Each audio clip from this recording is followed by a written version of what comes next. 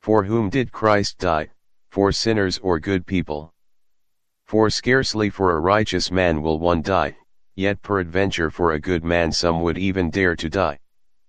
But God commendeth his love toward us, in that, while we were yet sinners, Christ died for us. Romans 5:7-8.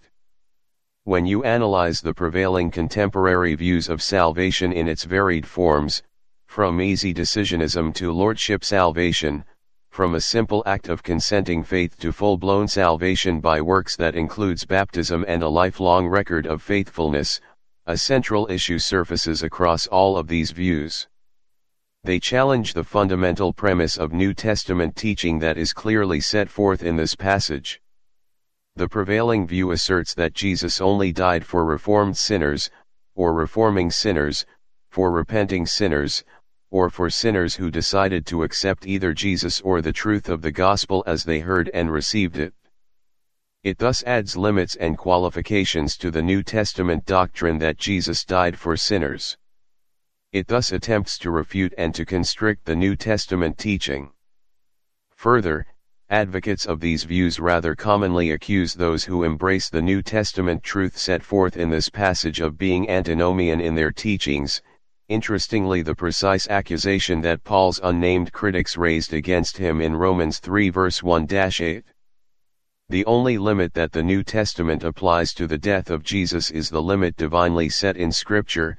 Jesus died for his people, Matthew 1:21, for his elect or chosen people, specifically asserted in the various passages dealing with factual redemption, a specific price paid for a particular people, a price that in fact purchased those people, not merely made salvation possible for those who choose to comply with the terms and conditions of neo-nomianism, adding a new law to Scripture by which to constrict the biblical teaching of Jesus' certain and successful redemption of his particular and chosen people. Commonly, people who sense personal vulnerability will react in a highly assertive manner against their potential critics to avoid the spotlight. In this case, those who foster these new laws that restrict and compromise biblical redemption, making them neo-nomians, will hurl the antinomian accusation freely against their potential critics. Name-calling apparently seems safer to them than following Paul and New Testament teaching. If Paul was accused of being antinomian, as he was in Romans 3 verse 1-8, and if Paul rejected that accusation, at the same time carefully rejecting any implication that God caused sin, as he also did in this passage, should those who believe New Testament doctrine not follow his example and avoid both errors in their own beliefs? And if we do not find our own modern critics hurling similar accusations at us, should we not question whether we are teaching the same doctrines that Paul taught by the direction and inspiration of the Holy Spirit?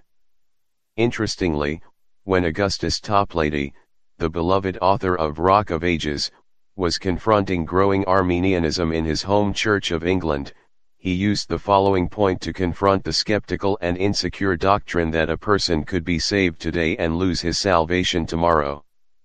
Indeed, there is nothing in heaven but joy. The peculiar presence of deity most eminently manifested there, is an endless and ever-increasing source of blessedness, both to the spirits of the just, and to the seraphs that never fell. Where God is possessed, where Christ is seen, where the adorable Trinity pour forth their plenitude of glory unclouded on the delightful, undazzled view, where saints, the children of redemption, are the melodious songsters, and angels, the first fruits of creation, are the enraptured musicians, where the grand employ is praised, and Jehovah himself is the exceeding great reward, surely there the cup of joy must overflow, and only the blessed inhabitants themselves can tell how blessed the inhabitants are. Is there then anything that can heighten the celestial triumph? That can add to the felicity of those who stand in the divine presence and enhance even their transcendent joy? There is, and we have just heard what it is. It is the regeneration of a fallen soul.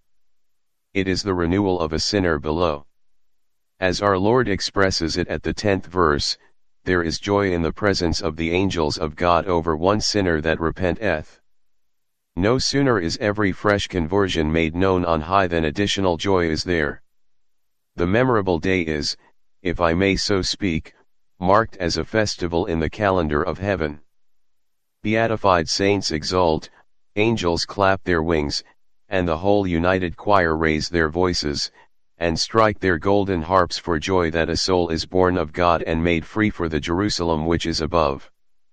Such exalted hosannas would not resound, on those occasions, among the inhabitants of the skies, if the doctrine of final perseverance was untrue.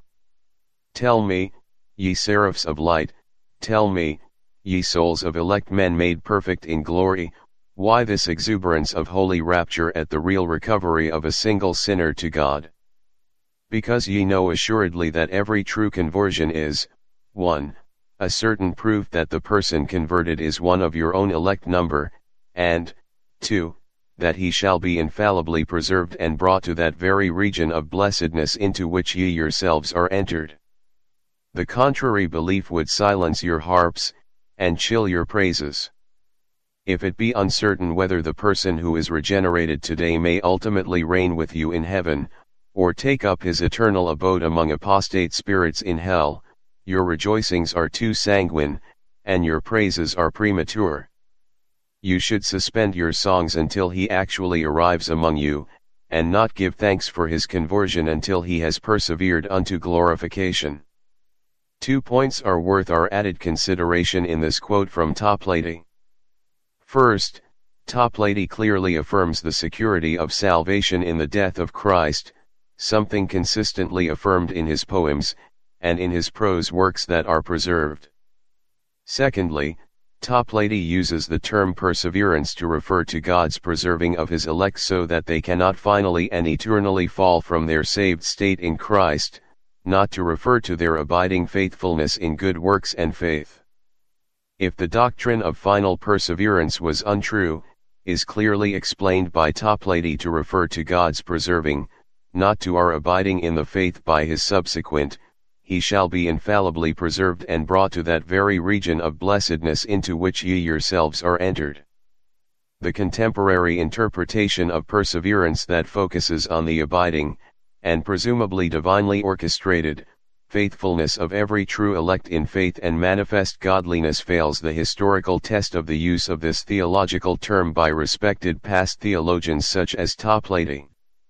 Clearly Toplady viewed this doctrine as the final and certain efficacy of the redemption of Christ to preserve the elect so that they cannot lose their salvation and fall finally and eternally away from their standing as children of God and heirs of eternal blessings, not as a guarantee against stumbling or faltering in faith and obedience by a regenerate elect. Paul's introduction of this point by the fact that on rare and noble occasions one human may actually give up his or her life to protect or preserve someone whom he or she loves deeply, points us in the direction that he intends to go with the spiritual point of this lesson. In the case of Jesus's death we cannot look to worth, merit, or inherent goodness in the elect as motives for either God's love or for Jesus's death. When Jesus died for us, we possessed none of these qualities. We were in every meaningful sense sinners. While we were yet sinners, Christ died for us. I appropriately close this chapter with a few lines from one of my favorite Toplady poems. The work that his goodness began, the arm of his strength will complete. His promise is, yea and amen. And never was forfeited yet. Things future, nor things that are now. Not all things below or above can make him his purpose forego, or sever my soul from his love, my name from the palms of his hands. Eternity will not erase. Impressed on his heart it remains, in marks of indelible grace. Yes, I to the end shall endure, as sure as the earnest is given. More happy but not more secure, the glorified spirits in heaven. My Christian friend, your eternal security stands fast with God, not based on your faithfulness, but based on the value of the divine earnest that God has bestowed upon you.